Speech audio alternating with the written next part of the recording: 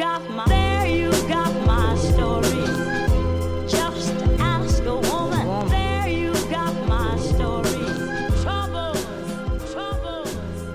You are listening to Feminist Current. I'm Meghan Murphy. Today, women-only spaces are highly controversial. Thanks to gender identity legislation, female-only has become practically obsolete. When Sall Grover set out to create a female-only social network and app, she was trying to help, offering women a space where they didn't have to deal with the predatory, sexist, or harassing behavior of men. She had no idea that such an endeavor would make her a target. I spoke with the founder and CEO of Giggle recently about her experience trying to get the app off the ground and about the case brought against her after receiving a complaint lodged against her by a trans activist named Roxy Tickle with regard to a tweet exchange between Sall and Roxy about the McIvers ladies' baths in Sydney, and about the fact that Roxy was kicked off of Giggle after breaking the rules on sex to gain access to the app. Thanks for taking the time to talk with me today. I'm really excited that we have finally been able to connect. I've been following you for some time now, and I think you're great. And I'm actually kind of surprised we haven't been able to talk yet, but I know we're both super busy, so it's been hard. Thank you so much. How are you doing over there, by the way? I think you have some big changes in your life recently and a lot more going on. Yes, I had a really, really cute little baby who last night slept from 7:30 till 6:15, so I can't fault her. We like her. She can stay. Wow. She's the cutest, most well-behaved little thing ever. Like, she's not difficult. She's just sort of like fitted into our life and just does what we do. Like, yeah, she's super easy. I'm like, is it like a collective lie that this is really hard and I'm like spoiling it for everybody? But no, she's just a really easy, nice baby. She's probably going to be a nightmare teenager. I have this fear that I'm going to raise like this, like she'll just rebel from me, and so she's going to be like this little handmaiden or something. Yeah. I think a lot of people have that fear. I feel like if I had a child, I would have that fear also that, I don't know, she would, turn out to be some kind of like woke trans activist who hates freedom and thinks I'm a horrible bigot. Or like that thing that's emerging. Apparently, there's that subculture of like the trad wives. Yeah. Of like these traditional 1950s housewives women. And like that's what she'll say she'll want to be. I mean, I bet she'll turn out great. She sounds good so far, in any case. But I'm even like, if that was the way she was going to go, when she can go through that phase, I'll just sit there and wait for her to come back and say, Mom, you were right. We'll see how it goes. And you had another, what I imagine to be pretty stressful experience this year. And that was surrounding, I mean, this sounds like almost like a joke, but the Giggle versus Tickle case. Okay, so it's Tickle versus Giggle, but not only that, it was like my last name's Grover, and so it was like there's like Grover versus like Tickle Me Elmo. Like there was just so much absurdity in it that it seemed like a pantomime. Like you couldn't make it any more stupid than what it was. But yeah, basically a trans-identified man did a Australian human rights complaint against me for gender identity discrimination because he was blocked from using an app for women. That's very clear that it's for women. Okay, and let's talk about that app. I think that I came to know who you were because you created and launched an app called Giggle for females. What was it that led you, first of all, to want to launch an app? So, okay, well, I'll preface it all by saying that right now the app is in pieces. We're renovating it and updating it. So don't download it right now. It's about a month and a half from relaunching it. And we're relaunching because, we've sort of spent the last 3 years learning and blah, blah, blah. It's just in being cancelled, essentially. And so we didn't get to have a launch because the trans activists took that away from us. Like they discovered it so much earlier than what we were prepared for. So we've we can now sort of taking control back and doing it on our terms. It's very, very exciting. But to take it back to where it all began. So I was a screenwriter in Hollywood for almost 10 years. Like I got there in 2009 and left in 2018. So for most of my time there, it was like the pre-Me Too era, post Entourage era, basically, where just like every guy there just wanted to be them and have that, and sort of took it as a documentary. And there's very few female screenwriters. Like there's some that like broken through and made write amazing films. But I just didn't have that experience. I had all male representation, which was probably the biggest mistake of my life. Because I wrote movies for women, like they were romantic comedies, and they were always these like strong yet flawed women. And usually by the end of the movie, didn't realize they didn't need the guy. So hence none of them have been made, because there was always like this flip to the end of the movie. And, oh, damn, she's done it again. Mm-hmm.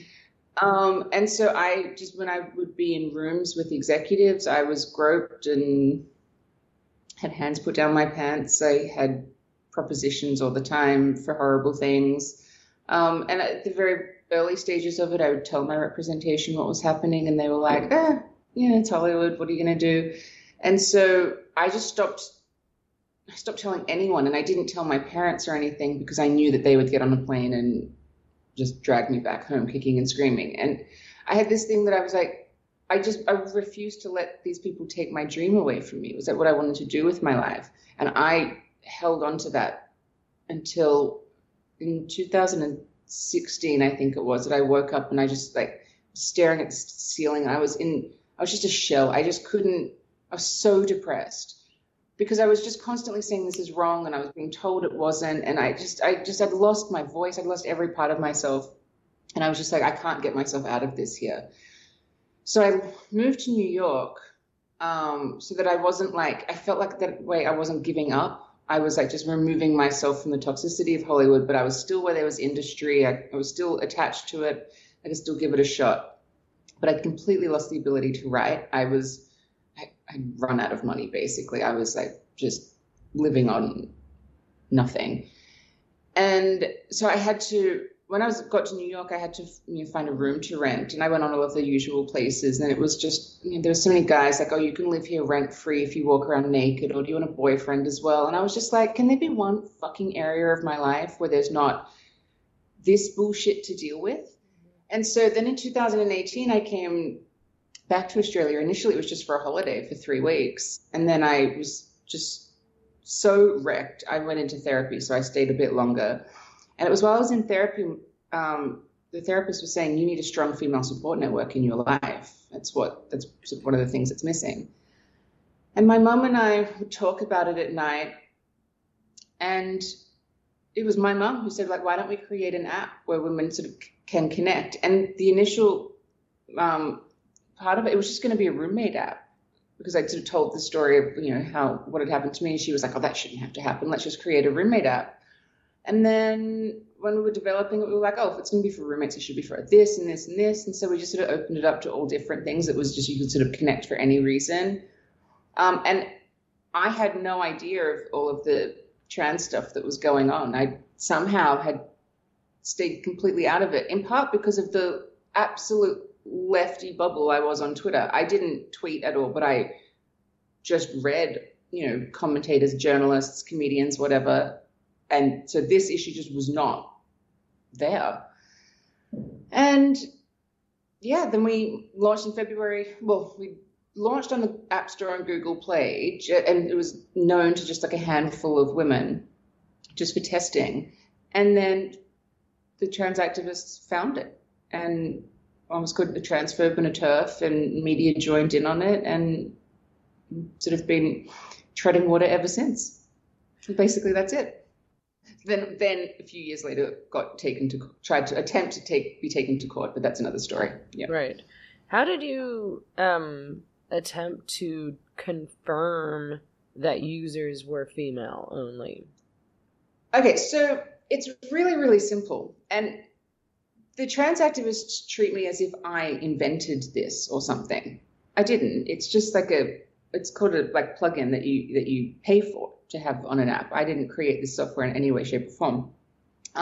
So when you're onboarding with Giggle, you take a selfie, and we use a program by Kairos that through AI determines, we've got it set to 94% accuracy, whether it's a man or a woman. It's just based on algorithms to be able to do that to men and women. Basically what the human eye does. You know what I mean? Like it's like a really basic thing. So you're saying that it's possible to differentiate between men and women fairly easily. This is why I got in trouble. Yeah. And my thing was, like, I remember when it was like in the early days of developing Giggle, and we were like, how would we even have something that was female only, or just for women? Because I knew that there'd be men that would invade it. Like you had to find a way to make it possible. To me, the least controversial thing to do was just a picture of your face, because that's just what we do on every day. Like when we're walking down the street, when we meet someone new, whatever, it's instinctual. And when we found out that there was this technology that did it, and so we don't rely completely on technology, we actually have human beings monitoring it just as a backup, because it's set to 94% accuracy. That we did testing with that, which is what we were actually doing at the time when we were first discovered. And it's just that we would rather have a man maybe accidentally get on than a woman deny. You know what I mean? So we found that 94% was the sweet spot.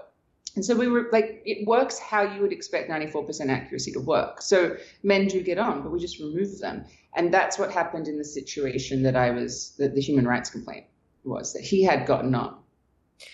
And when I saw the picture of him, I was like, oh, that's a guy.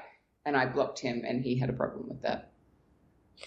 Yeah. In his human rights. It's amazing to me that so many trans activists insist that you can't tell, that you can't tell who's a man and who's a woman very easily, and that you would have to be a horrible bigot to be able to decipher between men and women. Often, I've been told by, men who identify as trans women in particular, oh, you've been in the bathroom like your whole life with men and not known it. And it's like, you really think that women can't instinctively, you don't even have to think about it for the most part. Every once in a while there's people who are kind of more ambiguous, but for the most part you can tell right away what sex I would a say person is.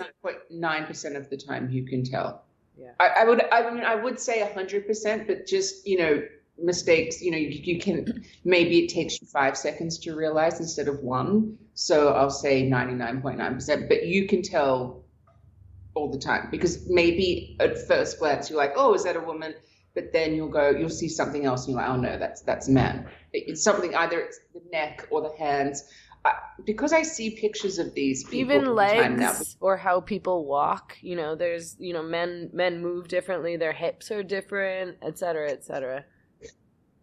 When, like, in February 2020, when the first ever, like, it was just this, like, swamp, thousands, and, like, they all got on, because the security wasn't properly in place with Giggle or anything yet, and they all made profiles saying kill TERFs and rape TERFs and everything. So and I just didn't know that this corner of Twitter, Reddit, the world existed. And so when I started researching it, I was just, like, flabbergasted by what I found. But then also the media that wrote about it, like The Verge.com, whatever that is, wrote an article, some Vox thing did, and it was all like calling Giggle dystopian and transphobic, and like, or people are unhappy because they say that you can tell they would say gender by looking at them.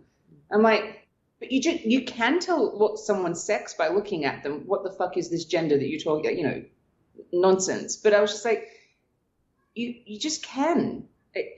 So that's what, because I was just seeing like sort of these lies playing out, I was like, there has to be something more to this. And I went and I found the gender critical subreddit and then the trans sort of activism subreddits. And I just sort of was looking what's happening there, and everyone told me to go and educate myself. And so I did.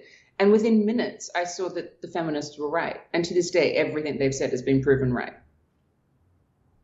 There's not one thing that trans activists have said that has been proven correct. And I look for it constantly. I'm constantly being like, oh, am I a bigot? And have I been lured into a cult and I don't realize it? I ask myself this constantly. No, we're being lied to on a mass scale. Mm-hmm. And why would a man want to get onto an app that's for women only? That's a great question. Like, especially in this the most public one. So there's like Roxy Tickle doing the human rights complaint and then filing in federal court. You know, you like a man, like a 54-year-old guy wanting to use an app called Giggle. Make of it what you will. I don't understand trying so desperately to be part of a space that you're clearly not welcome in. That women don't want you there. Why would you put yourself in that situation? You know, it's just putting yourself in a situation to maybe feel bad about yourself because you're putting yourself in a place where you're not going to get validated. And if that's sort of the most important thing, why would you want to be there? But that was sort of in this particular case of in the human rights complaint.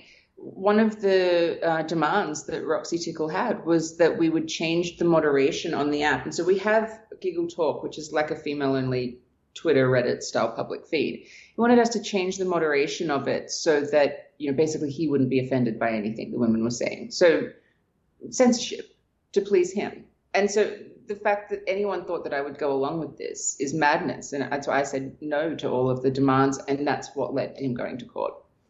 So tell me a bit more about what happened with this Roxy Tickle person. Who is he in any case? What do you know about this guy? Well, before this, nothing. I did not know who this person was. But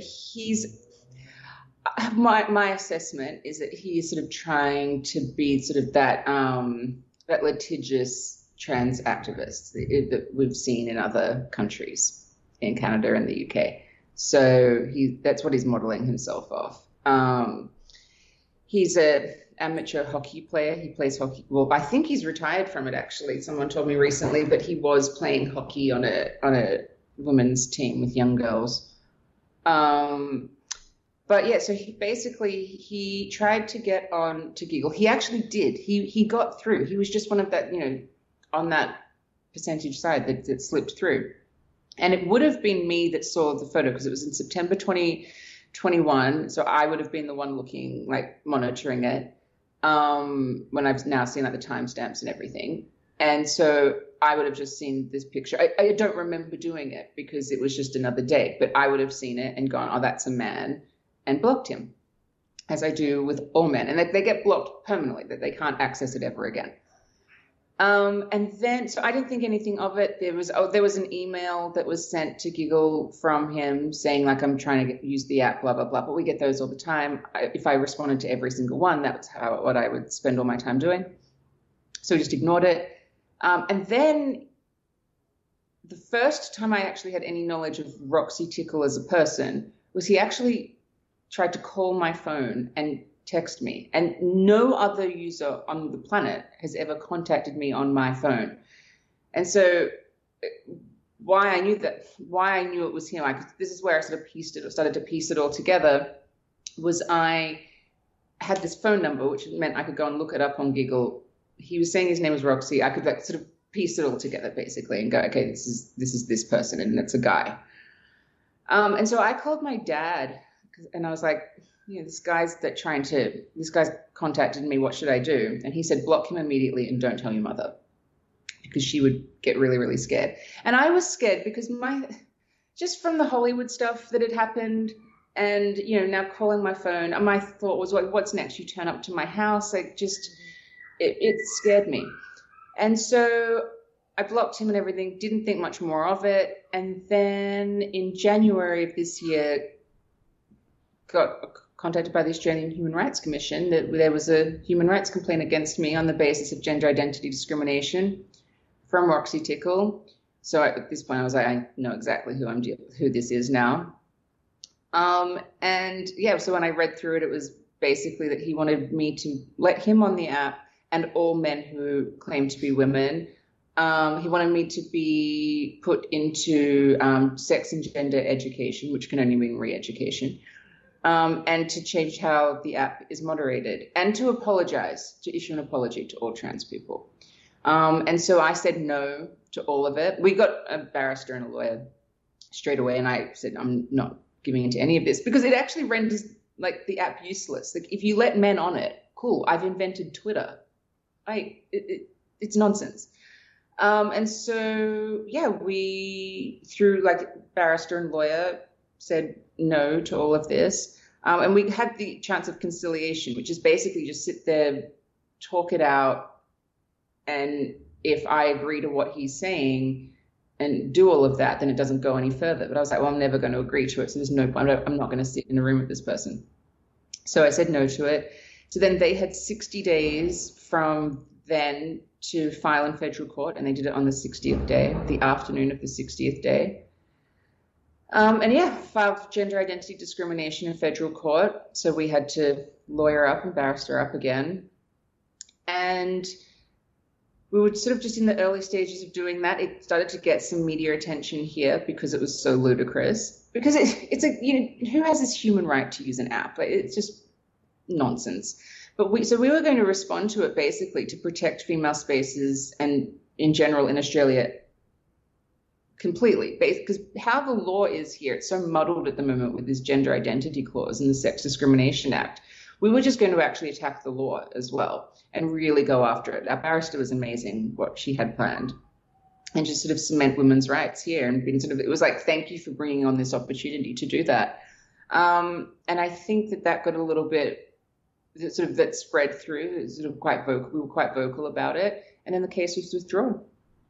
And so, yeah, I mean, that was sort of the end of it. They just withdrew it, and we just continue on as normal, and the law is still muddled. How successful has the app been? You know, did you hear from women who were really relieved that there was an app for women only? I mean, yeah. I feel like that is not something that has existed prior to now. Mm-hmm. Is that true? Yeah. No, I mean, there's some things that are out there, like say Mumsnet, for example, which is really, really cool, but men can access it, you know, like they can read it and stuff like that. What I wanted with Giggle was a place where like men couldn't even see what was going on, because we act differently when there are no men around. How we hold ourselves is different. I just wanted sort of that to exist in a digital space. Like, it just makes sense to me that we live more of our lives online. The evolution of female-only spaces is not to let fucking men onto them. The evolution of them is to put them in the digital space. And you know what? Everything about this has just proven how much more necessary female spaces are. I never realized how important they were until all of this bullshit. But I've just recently listened to Zuckerberg on the Rogan podcast, and he was talking about the metaverse and everything like that. And I was like, female-only spaces are going to become even more necessary if this is the way we're going, because in the virtual reality world, what, are men going to start to just be complete fucking gentlemen? No. It's going to be a nightmare of what happens there. So we're going to have female-only metaverses as well, just so that we're able to use them, and our avatars aren't, because I know that there has been some cases already of like avatar rape type scenarios, which just, we're not ready for this. So yeah, no, has the app been as successful so far as we want it to be? No. But you know, when you're the only sort of mainstream thing that's out there about you is that you're transphobic and racist, is the other one we get called. And you sort of no mainstream media will speak to you about it. No, Facebook banned our ads.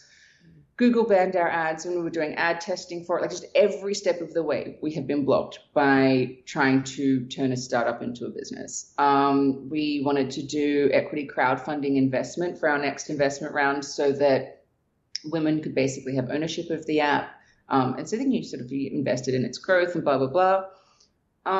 And no equity crowdfunding company would work with us. They called the trans thing an open wound, which whatever that is. So yeah, every step of the way has just been more difficult than what it is for an already difficult thing of launching a startup.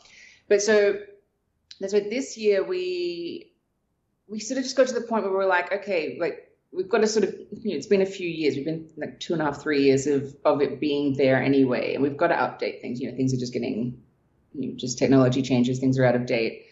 So we're like, okay, well, let's just take everything that we've learned and what we know women want with it and do that. We're sort of rebranding everything and relaunching it. So I sort of like treat the last few years as sort of like we've had this like MVP, like minimal viable product out there, testing it in the marketplace, and now we're going to go and do really cool things with it and just get bigger and bigger. One of the things we're doing is we're taking it off the App Store and Google Play because we were basically told by someone very, very smart in this industry that, well, they'll ignore us right now. If we get any bigger, they'll remove it.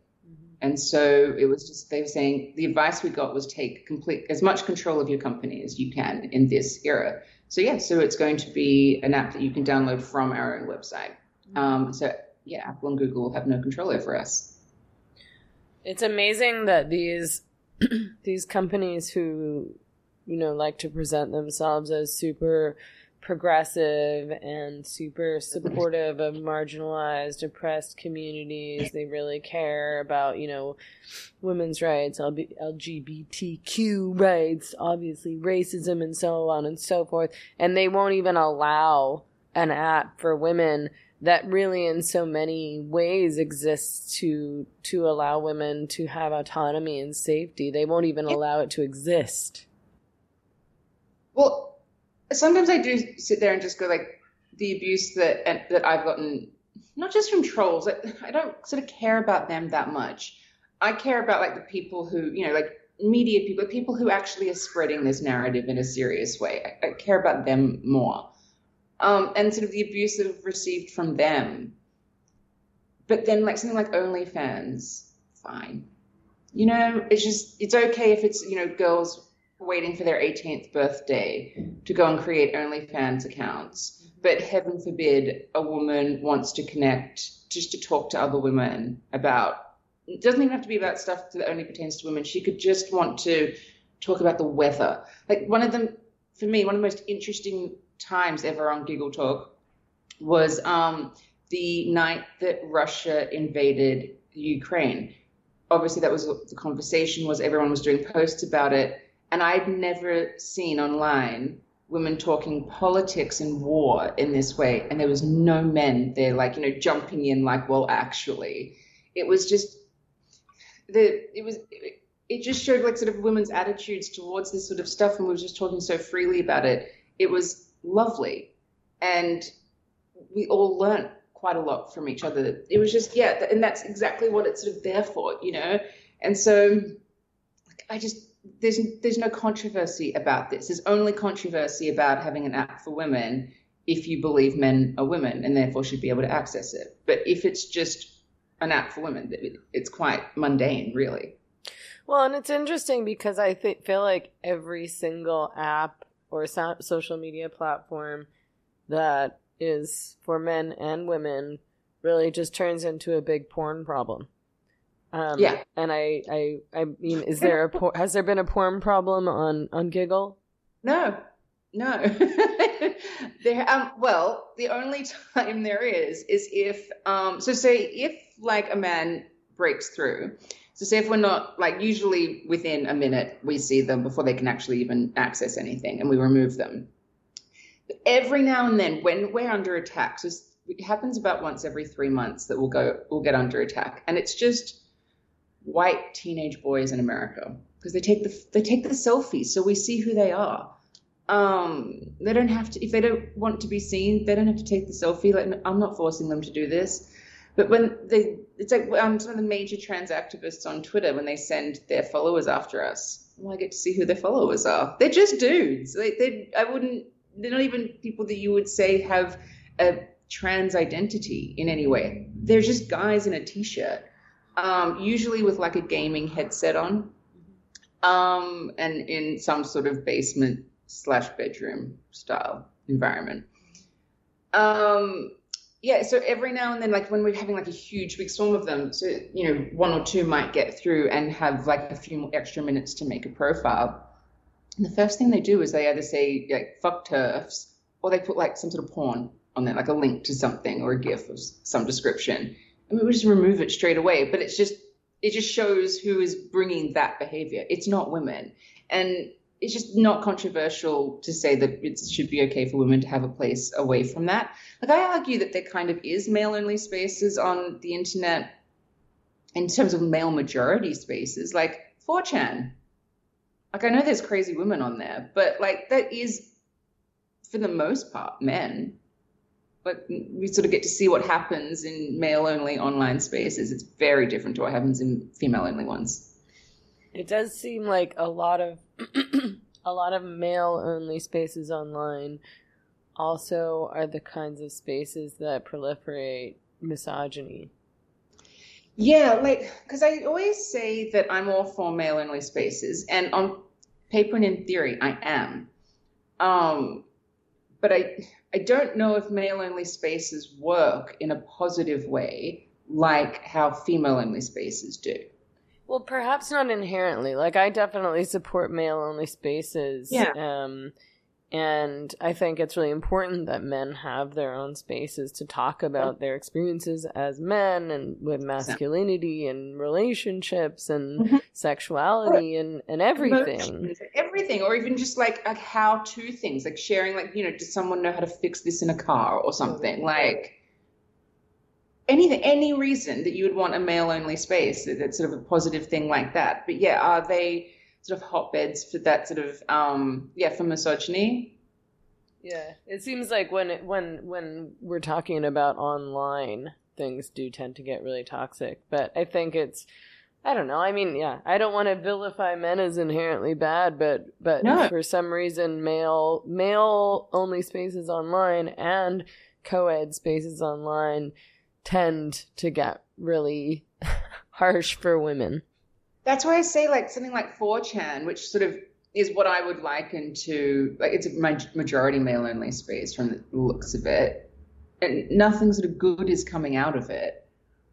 So yeah, it's like, I would never say no to male-only spaces. I think if someone can crack how to create a really, like a good one where it is men like connecting and helping each other, I think that would be really good. I think that's kind of maybe what the world needs, is a place for men to, like, feel like men and be able to talk freely. Cool. Just, yeah, the misogyny side of it is worrying, but because it's like, say on Giggle, it's not like there's like all these women just sitting there hating on men. Men are so rarely spoken about. Like, it's not like when they're all gone, they're out of the room, that's all we talk about. No, we've got like a fuckload of other things happening in our lives that we want to speak about. So, and I'm curious to know a little bit more about your experiences in Hollywood. Just, in terms of what you experienced around the sexual harassment and sexual assault, do you think that there's something particular to Hollywood where that kind of thing happens more often or is more normalized or acceptable than in other areas? Yes, 100%. Because when you think about it, this image of Hollywood, what men are sort of, just the image of a successful man in Hollywood, sort of what he's promised. It's always beautiful women around him, supermodels around him, sort of wealth and adoration. Think of what the image is for a successful woman. I'm not talking actresses and stuff here, but I'm talking like, a successful studio head or a successful writer or director. There's no image. It doesn't exist in the same way it does for men. You don't you take like sort of the most famous like female directors like Sofia Coppola, Nancy Meyers, even like Catherine Bigelow. The image of them is so different to the image of like really successful male ones who we know, like we see more of them, we know more about them, there's more fame. And yeah, there's this arm candy sort of thing. There's just this whole fantasy that's promised to them. And that's why I said like earlier, like when I was there in 2009, there was just all these young guys trying to turn Entourage into a reality. That was their blueprint for Hollywood. So because of what men are promised of sort of in the type of guy that you are attracting there, yeah, I think that it's worse than in other industries. Now, the only two industries now I've ever worked in is basically Hollywood and then the entrepreneurial tech industry. I'm sort of just out of the fry pan into the fire. But yeah, so there was just a lot against me that I didn't realize at the time, because I got to Hollywood when I was 24 and I turned 25 not long after. And I sold my first major thing when I was 26, and then sort of just before I turned 27, it was like the first big feature, like screenplay. I was, so this young like girl in her 20s. I was from Australia, so it was something like unique. There was just not an Australian screenwriter in her 20s there. So it was like a fun toy. And then the first script that I sold, it was called Sex on the First Date. And it was a romantic comedy, but it was about the slut versus stud mentality of what, like, basically of shaming women of being sluts. And which is a weird premise for a romantic comedy, but it worked. It was really cool. And it was really strong and empowered character, but it was immediately thrust upon me that my brand was sex. And I was always fighting against it. I was like, no, my brand is not sex at all. That was like a theme in one thing I wrote, but strong but flawed women is my thing. And so when you are in Hollywood and you sell a script, or even that you just write one and your agent's manager send it out, you're sent on general meetings, and there can be like, 50 to 100 of these damn things. And it's basically just meeting with producers, development execs, there's people who get movies made, basically.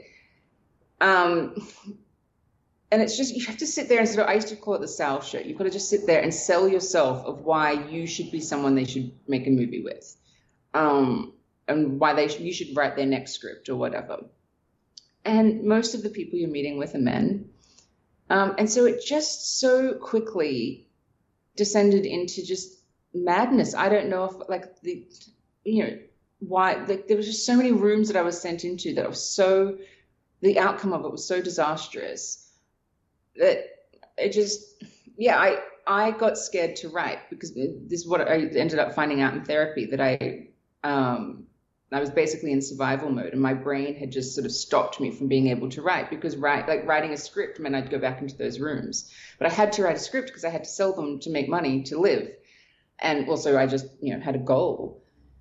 And so it was just such a nightmare. And my voice just went. I was just like, what's the point of doing this? And then so on that day in 2016, when I just woke up, I was like, I just wanted to write movies that women would enjoy. This isn't worth it, basically. And so when I got back to Australia in 2018, I was so angry that I'd had to give up what I wanted to do with my life. And I knew then that I would never go back, and I'll never write for money ever again. I still actually can't write more than an email. I freeze up when I have to write anything. But then it was through doing something like when we got the idea for Giggle, and I realized it was doing something for women in a different way, all my anger went away. And I was like, okay, I actually prefer this. Everything in my life's led to this, so I'm happy about it. But yeah, Hollywood's as bad as you'd think it is. Actually, when I was there, so from 2011, I think, my best friend at the time was Harvey Weinstein's longest serving female assistant. So I was plugged into that world as well. And everybody knew he was a horrible man. Like, she used to have to organize like hookers for him and whatnot. But the rape side of it was not something, I didn't know about that. Yeah, I mean, it does. I think it's notable and interesting that Me Too really began with Hollywood, because I think that for as long as Hollywood has existed, most people, but particularly women and men working in Hollywood, know exactly what went down. But until then, it was just, I suppose, not talked about publicly or just normalized to the point where people just, and women just assume this is just what I have to deal with in order to operate.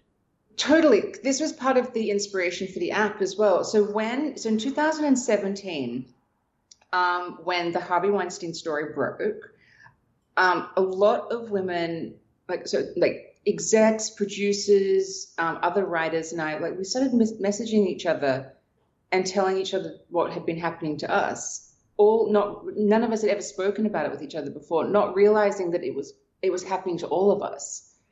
Because it's this very isolating place, and you're sort of made to feel it's only happening to you. There's something wrong with you. Like, I went through a whole wave of stuff of like, oh, maybe I'm just not talented.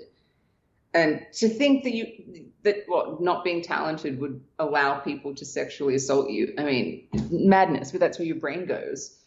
And so that was part of when I was going like, hang on, we need to have a way to communicate with each other about this sort of stuff. Because if maybe we'd had an environment where we could have women, for a long time before even I got there, if they could have all spoken about it, would it have gotten that far, I don't think so. I think that one of the most empowering things, or one of the most beneficial things you can do for women, is give them a place where we can talk. Now, I think one of the things that I'm wondering, and perhaps many other women are wondering, is how do you start an app? As I understand it, you didn't have any experience doing this kind of thing. And to me, that whole world is totally mysterious. So how did you actually go about doing this? Okay, so so my mum and I decided that we would create an app, and I still remember the night. I was sitting at mum and dad's place, and we told my dad, and he just gave us this look like, okay, and how are you going to go about that? I'm like, I don't know. I mean, I don't code or anything. To this day, I don't know anything. I actually had a meeting yesterday about all app stuff, and they were talking like in technical language to me, and I was like, please, like, just draw me pictures. Basically what happened for us is mum and I sat there and we were talking about it, and my dad, who had not long sort of been retired or semi-retired, heard what we were saying and went like, oh, you kind of have a cool idea there. And he took it upon himself to research. He's a big researcher, like he's kind of nerdy, drives me insane a lot of the time. But he started reading about like what it would entail to do instead of like creating a startup / also then just creating an app. And so he and I would talk about it in terms of, like, is it viable to actually do? And we've basically learned that we had to create a working demo to start off with to have anyone take us seriously. And Dad just so happens to have he cared about this sort of stuff in the 90s. Like he is nerdy. And so he learned like some of the coding language and things like that. It just wasn't a foreign world to him, basically. And he also had a friend who sort of, it's called like being a back-end developer, and he's one of the biggest back-end developers in Australia.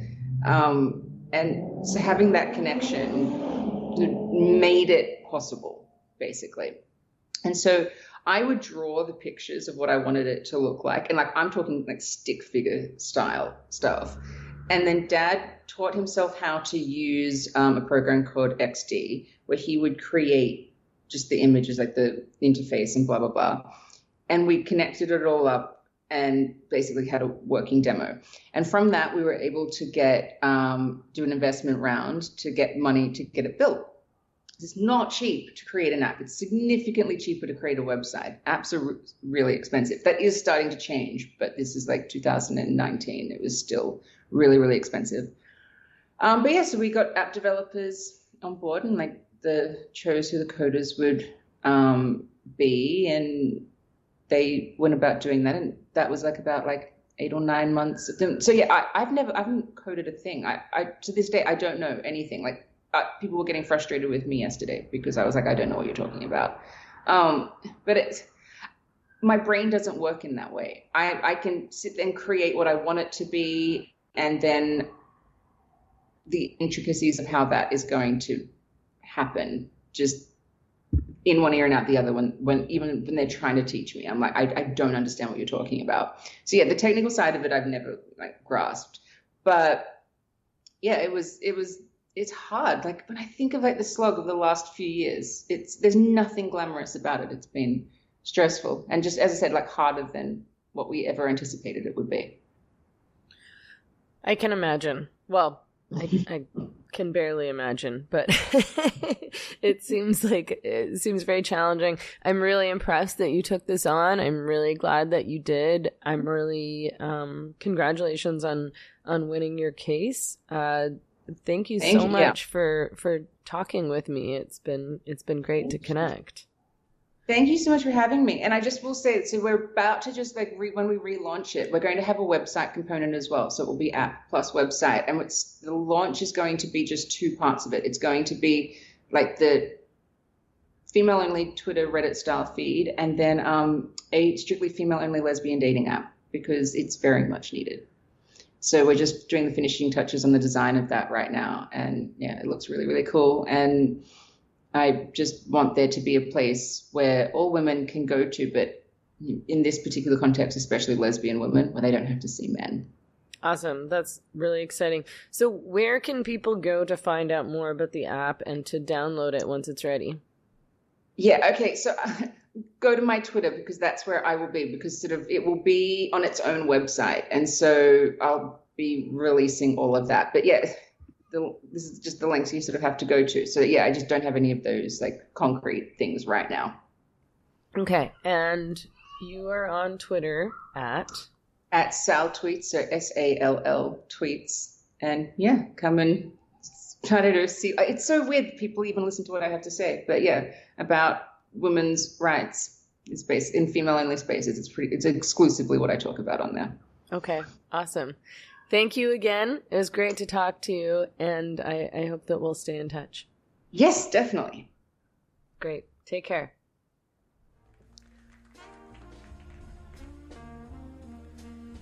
I'm Meghan Murphy. Thanks for tuning in to Feminist Current. You can find us online at feministcurrent.com, tweet at us at feministcurrent, or send us an email at info@feministcurrent.com. We are hosted by Libsyn, and you can subscribe to the Feminist Current podcast anywhere you like to listen. iTunes, Google Podcasts, Stitcher, Pocket Cast, TuneIn, Spotify, and beyond. You can even give us 5 stars and a review on iTunes. Feminist Current is produced and hosted by myself, Meghan Murphy. We have been ad-free, sponsorship-free, wealthy investor-free, and fully independent since 2012. If you enjoyed this podcast, and if you value independent women's media, by women, for women, no compromises, please consider making a donation to support our work. Just visit feministcurrent.com and click the donate button.